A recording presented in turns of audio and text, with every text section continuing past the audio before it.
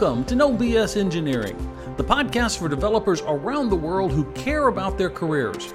Join us as we share ideas, war stories, and talk with special guests about how developers can up their game and move their career forward.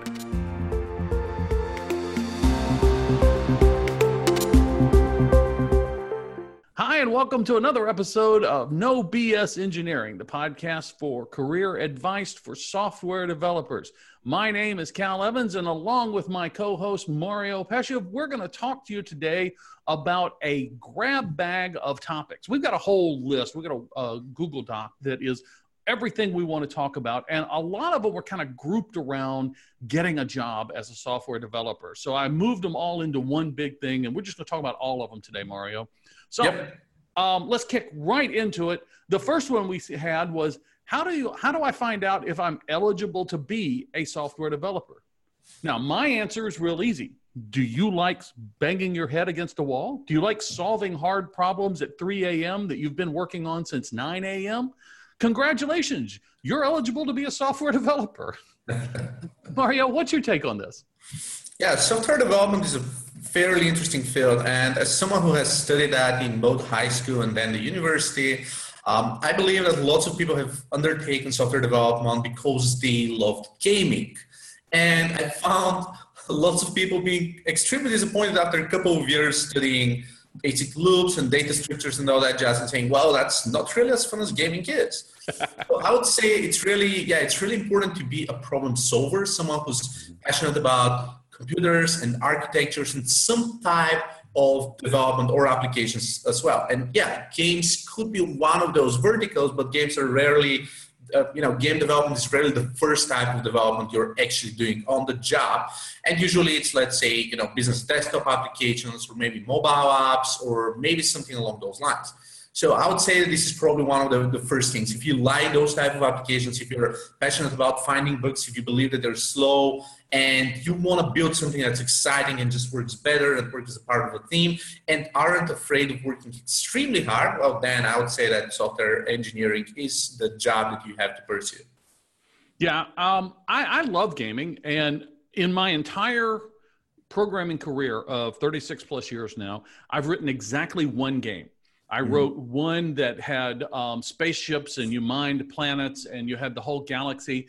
And along about the time when I started doing computing movement for spaceships, I realized that gaming requires an incredible amount of high order math, and I suck at high order math. So I invented hyperspace, because I could tell how long it's going to take. It was just the path that was the hard part. You invent hyperspace, you never have to worry about that. And after I finished that game, I said, I will never, ever do this again. I went into business programming because, that's adding, subtracting, multiplying, dividing. There's not a lot of hard stuff in that. But yeah, I always tell people, I made the joke about banging your head. We do that. We solve problems at 3 a.m. that we've been working on since 9 a.m. And you have that rush of endorphins. But I always tell people, do you like solving problems for other people? Do you like taking somebody else's ideas and making them come to life and seeing the joy on their face when they say, that's exactly what I was looking for? If you like that, then yeah, you might be you might be eligible to become a software developer. Yeah, definitely. And probably the next thing I'm going to mention as a wrap up of this specific point is, do you love to learn and improve on your job? Oh, yeah. Because software engineering is one of the fewer specialties that evolve so quickly that you need to keep learning over and over and over again. Unlike other studies, I remember my math teachers over the years. Well, they've studied for, 5 years or so at the university, and essentially math is still math. Every few years someone invents something or comes up with a proof of a theorem or something like that, and that's pretty much it. But in software engineering, 6 months is pretty much a millennium. Oh, yeah. So many new frameworks and paradigms and technologies and operating systems and whatnot, like everything is condensed. You need to keep learning over and over and over again. And I often refer to myself as a learnaholic. I love learning. I spend most of my time trying to learn new stuff. I'm just coming back from a workshop from an extremely experienced photography professional, a world level one that we've been waiting for about 5 months to arrive. And I'm so passionate, and my ideas, my head is full of ideas because he had so much more perspective, not just on photography, but on creative, on color theory, on philosophy, on what's the meaning of sense versus feeling, on psychology, what's the perception of a human eye looking at the photo, what's the actual path the eyes take to review a photo. So you can always be a mediocre in any type of job, but if you're passionate about a job and if you want to pursue that for 20, 30 and more years, well, you just need to be passionate enough and be ready to learn quite a lot and improve upon this specific profession. Yep. And I'm going to move to the second point, which is, should you pursue a development job in the first place?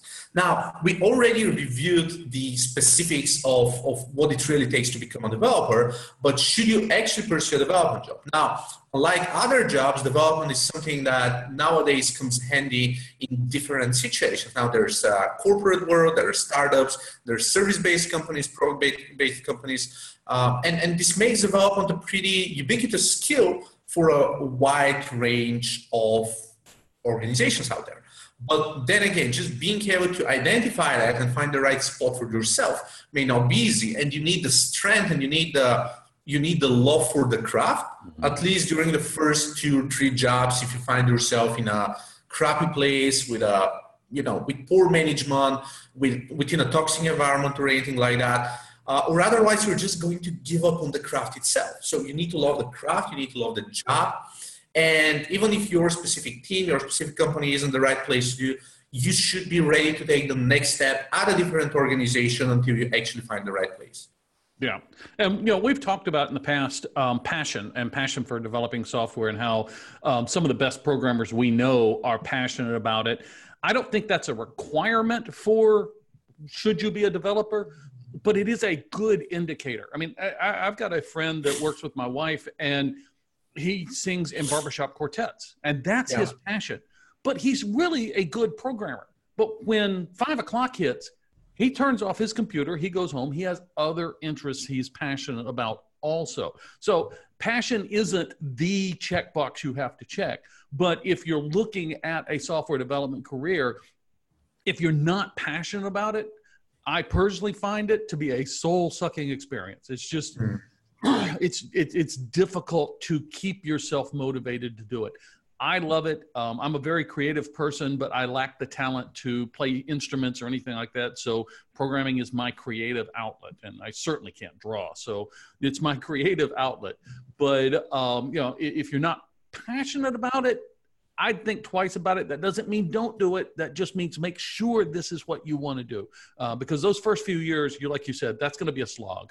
Yeah, and more importantly, since the field is moving so fast now, on the upside, there's always demand for manpower, and there are always opportunities for new software engineers. So that's definitely a great industry to be at, so to speak.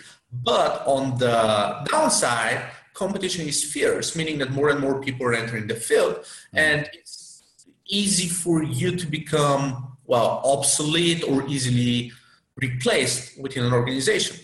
And having said that, technologies come and go. And again, if you're not ready to learn and just keep your skills up to date, it's going to be extremely hard to just be employable for a longer period of time. I remember I had a high school teacher, and she she was passionate about the craft for about 8 years or so, and then she turned that into a technical project management role and wasn't really keeping her skills up to date. And she was working in a Borland Delphi environment, and back in the day, Delphi was already on the downside. C# was just showing up, Java already had some traction and whatnot. So she still had some corporate projects, some banking projects and so on, but it was so hard to find new projects. And I believe her company had to close shop about 4 or 5 years later, simply because all of her clients left and there were no clients interested in that type of skill set, that type of technology. And she wasn't passionate enough to kind of train her team and keep everyone up to date and actually hire the type of people who are happy to learn new technologies over and over and over again. So that's just something that you need to be aware of. If you take a break for a couple of years or so, it may very well take you several months to get up to speed with the latest technologies on the market. Hey, speaking of learning, and I'm going to throw this one to you because you hire a lot of developers on the DevRex team. Do you need a computer science degree to be a proficient software developer? That's a wonderful question. And I have some mixed feelings about this, to be honest. Now, I don't think we probably have one or two software developers who have graduated from computer science, but probably 90% of my people have taken classes and probably studied for 2 or 3 years, and they got up to speed with the foundations. Now, so in my opinion, it's really a fine line. In software engineering, you need to be aware of the full spectrum of technologies and architectures and operating systems and computers and, again, computer architectures and networks and a bunch of other things in order to know what you're doing. And web development is one good example for that, right? You need to write a, let's say, PHP script that executes something. But when you pass a ton of data, you need to be aware of the limitations of the script now. Is it going to hit the CPU at max and essentially break? Is it going to time out for some reason? Is it going to fill up the disk space? Is the network transfer to the database slow enough? Are there any other consequences? What type of backup rate storage you need for this one? And the list keeps growing on. And if you're not passionate about this, and if you don't really go through the foundations of computer science, it may be a lot harder to just mingle with other developers who have this background. So I'm not saying that university is the only place you can learn that, and it usually is a very boring place to study that until you have some practice, but just keeping up the skills that are studied at the university is something that may be super handy. Yeah, and I've got a little bit different take than a lot of people. I see a value in having a degree. Doesn't necessarily mean that you need a CS degree, but one of the things that going through the college experience will teach you is how to learn, how to study, and it'll get you in that repetition. And you know, we've got a whole episode dedicated to learning to learn. I'll throw a link in the show notes to it. But that is so important, as we've covered. You know, in this industry, things move so fast. I don't care what language you're working in. I mean, JavaScript, yes, the JavaScript community gets new frameworks almost every 6 months. PHP gets a new version every month. It doesn't matter, or every year, sorry. It doesn't matter what language you're working in. You have to constantly be learning and mastering new concepts. The basics stay the same, okay? The design principles, object-oriented design principles have not changed dramatically in 10 years. But how we do it has changed dramatically. So you've got to be learning to learn. And I think that's the value of spending the time to get a college degree, is that you have learned how to learn and you've learned the discipline of that. And that's something that it took me so much longer to master because I don't have a degree. I didn't go through, I went through about a year of college, but I did not get a degree. And the knowledge that I would have learned about computer science in the early 80s would be absolutely useless to me.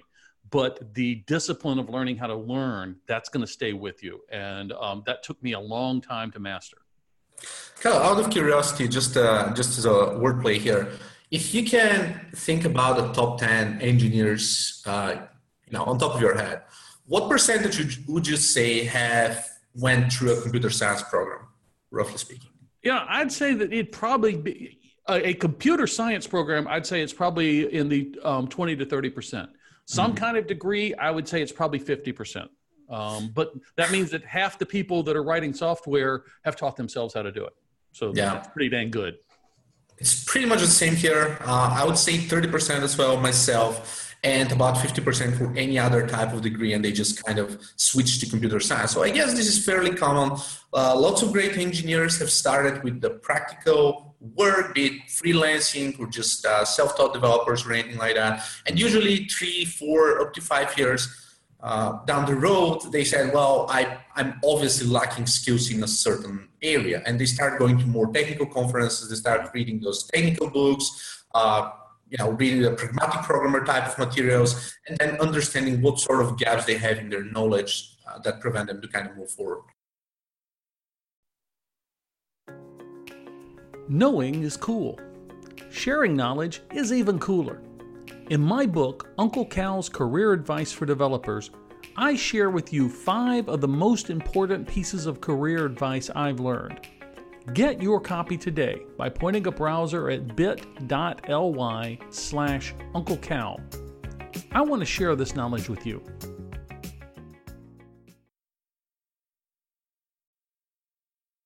Yeah, I'm going to jump on the 4th one and actually pass it on to you as well, which is how to stress on teamwork in your CV. And this is something that I've been helping some folks out, but I'm super interested in your opinion. What would you say? Hang on just one second. For those of you in the U.S., a CV is your resume. Okay, just need to say that. Go ahead. Well played. So, yeah, I mean, teamwork and CVs are definitely a rough challenge, but since you are going through a similar period lately, I'm very interested to hear your own experience kind of polishing your resume lately and also talking to some companies. What's your more recent experience in that field? That's a tough question. I think the way that I do that is I talk about the projects that I've worked on. Now, in my last full-time role, I had a couple of projects where I was the primary developer on it, but you and I both know that on any major software application, being the primary programmer does not mean you're the programmer.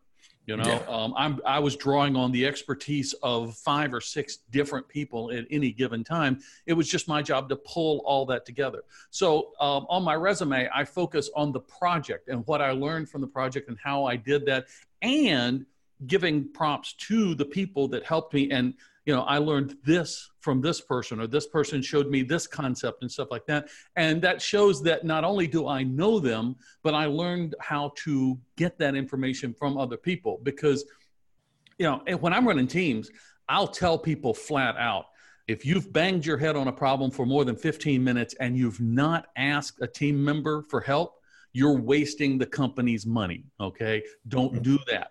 Get help from them. And so when I start talking about my resume, my CV, I start focusing on that. I went to this person, or this person helped me with this, and focus on those kind of projects. Indeed, that makes quite a lot of sense. My answer is going to be split into 2 different categories. If you're a junior developer, and then if you're an experienced developer. Now, I'm going to start with experienced. With experienced developers, there are different roles you may be pursuing, which is why you need to tailor your experience in a certain way. Now, lately, there is a new position that's popping up more and more often, which is the so-called individual contributor. Now, the individual contributor is usually someone who's extremely senior. However, they can be self-managed, and they can actually work more or less solo on a particular complex component, but they don't have managerial capabilities, or they don't want to deal with people management. That's more or less what individual contributor is. There are also other areas that may be related to R&D, which requires a different skill set, which is, again, not necessarily related to teamwork. But most type of positions do expect you to spend time working with other developers together, or being a technical project manager or a team leader, which is contingent on teamwork. So in that case, what I would say is, first off, list down the type of skills that you have acquired by working with people, and list down some accomplishments from working with people. For example, if you have a promotion from, let's say, mid-level developer, senior developer, to a team lead, this means that the company has decided that you have more or less managerial capabilities, in the sense of people trust you, and you can organize people, and you can work with people and bring the product further. And this is extremely important. You have to stress on it. Even if you don't have a team leader as a specific job upgrade from HR, that doesn't mean that you're not a team leader per se. You may say, I was mentoring a couple of people along the way. I was in charge of training 2 junior developers along the way. And if you were a regular developer on a project, definitely mention, I've been working for example, for a year with 8 other developers working on this project. Right, so it may have different connotations, but for the most part, it means that you have worked with other people. Because if you like when we review CVs of freelancers, it looks quite the opposite. I worked on 10 different projects, and that's pretty much it. And of course, even a freelancer is working with so many other people, the project manager or the client or other third-party vendors, but they don't really emphasize on the teamwork. They emphasize on their own skills, which is a completely different game. And that's why sometimes it's trickier for them to just start a job with other people.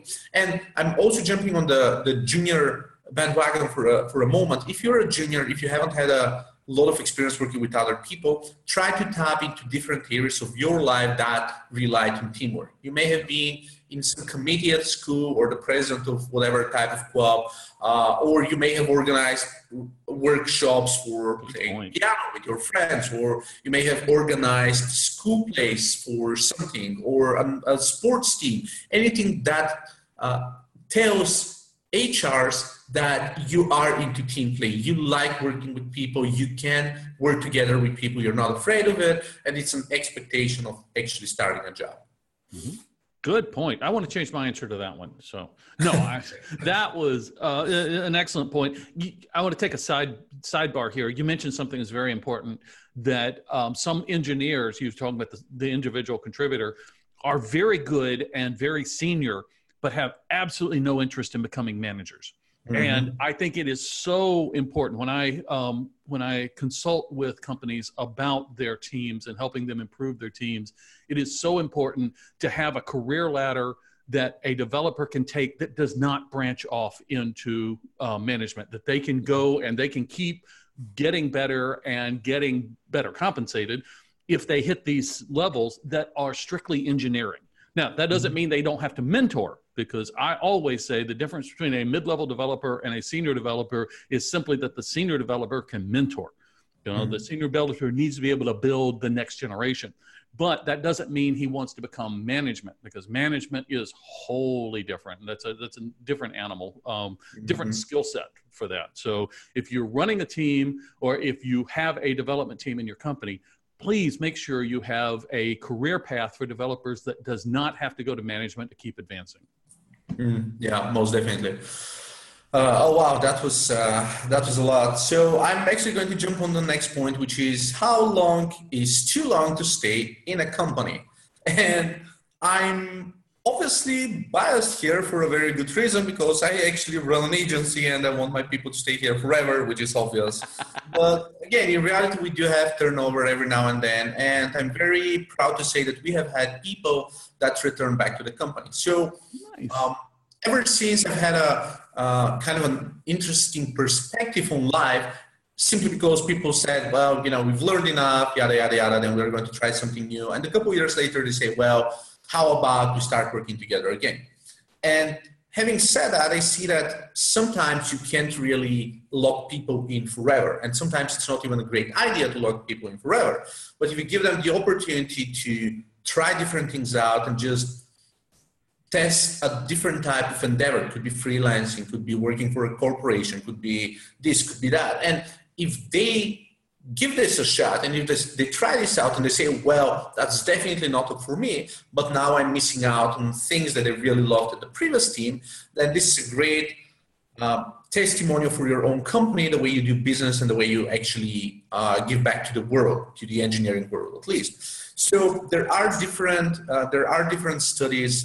Like last time I checked, people between the age of 18 and 35 or 40, they change on average 11 jobs or so. And half of those jobs are switched between the ages of 18 and 24, meaning that people barely stay a full year within a job. So this is an unofficial study. However, it's worth saying that people who are 18 years old usually work as waiters or fast food chains. So this is kind of shifting the perspective, but things are getting better with time. And with time, when you go through a company or two, maybe three, you normally are expected to know what you expect from life. And you're also at a given age where you don't want to experiment that much more, right? Yeah. You're settling down, family, probably kids or something else, or buying a house or anything along those lines. And you are no longer interested in just nomading for the next 40 years of your life. And with that in mind, if you have experienced certain things, you really are ideally looking for a company and a place to settle in. For some people, this may be their very first job, which is great, or their second job. But other than that, it's kind of normal to stay, anywhere between a year and a half and 4 years within a company, unless this really is the company that you can more or less spend the rest of your life with. Yeah. And Kyle, what's your take on this one? I've got a talk that I give called Uncle Cal's Career Advice for Developers. And I've got a book available of the talk also. But in it, I profess that I am very mercenary when it comes to jobs, okay? A job is nothing more than trading time for money, and it is a business exchange. And so many people get caught up in the emotion of, I've got a new job or I'm going to get a new job, and you can't do that. You got to treat it as a business transaction, because I guarantee you the company is treating that as a business transaction. And as a business transaction, you stay at the company as long as it makes sense for both parties. As soon as it doesn't make sense, as soon as you've hit the ceiling and you're not going any further, or as soon as the company has pivoted and they're doing something that you're no longer passionate about doing, that's the time to start looking for another job. I'm not saying quit your job immediately if something bad happens, okay? Don't walk away from a paycheck. Keep that paycheck going, but look around. Now, I'm always, when I build teams, when I have my initial meeting with my new team members, I tell them this one thing. I say, look, if at any time you decide you don't want to be here, I don't want you here, but I don't want to kick you out. Come to me. Tell me this. If we can't solve the problem, I'll do my best to help you find something else, because I want everybody to have the job that they are passionate about. And, if you find a company that is willing to understand this, then that's first of all, you're probably not going to want to leave that company, but that's a great company to work for. Yeah, couldn't agree more. And really just bonding with your manager and understanding what the chain above you, the way it works, it's really important, because if you can't talk to your direct manager, if you can't really share problems or concerns or anything like that, that's probably a toxic place that you want to avoid in the first place. But again, even if you plan on leaving, I would definitely suggest at least 2 conversations with management for, hey, I'm not really feeling as productive right now, or I would like to switch gears and work on something else within a couple of months from now or so. Anything like that. Give them an upfront notice. Give them a sign that you need something new, be it a new technology, be it this, being that. They may or may not respect that. It may or may not be possible. But when you give them a heads up once, twice, if they don't track, well, it's all good faith after all. You say, well, I warned you, I found another place and so forth. But sometimes you may be surprised.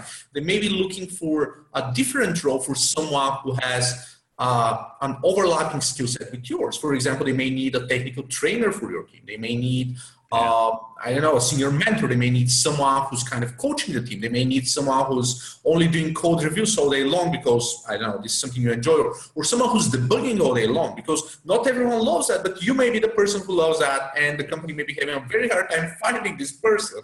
So again, you would be surprised what you can find if you ask. But again, this is contingent on you getting to know your kind of team leader and manager as early as possible, making sure they're legitimate and kind of good people, or otherwise just start looking for another job as soon as possible. I've left 2 companies because the 2 companies that I loved, because I was in a position where I had no career ladder. I answered in both of these positions. I either answered to a C-level or VP. I had absolutely zero chance of ever being promoted into that position. And the only way to get a raise was to be promoted. This company didn't give merit raises. And so I'm like, after a couple of years, these were great companies. I thoroughly enjoyed it. But after a couple of years, things were starting to catch up and I needed to make more money. And they were like, no, we're just happy with you where you are. Yeah, well, yeah. It definitely is a fact. Sometimes small companies simply cannot afford that. Yep. And sometimes large companies simply have very tough structure to work around. And it's really hard to change it and make exceptions, because it's going to crumble upon thousands of different people in the team. It's a complex endeavor. Sometimes it works, sometimes it doesn't. Definitely ask around, see if there's a chance for improvement. Give them 2 tries. And if not, just find another place to walk out. Yep. Okay. Hey, Thank you, everybody, for spending some time with us today here on No BS Engineering. I hope you've enjoyed this time. I hope you found it a valuable investment of your time. Hey, do me a favor. Go out to iTunes. Leave us a rating. If you like what we're doing, leave us a 5-star rating. Leave us a comment. Tell us what we're doing right. Tell us what we can do better. We'd really appreciate it. And no matter how you subscribe to your podcast, we're available on all the major networks. Make sure you subscribe so that we will see you right here next week on No BS Engineering. Thanks, everyone.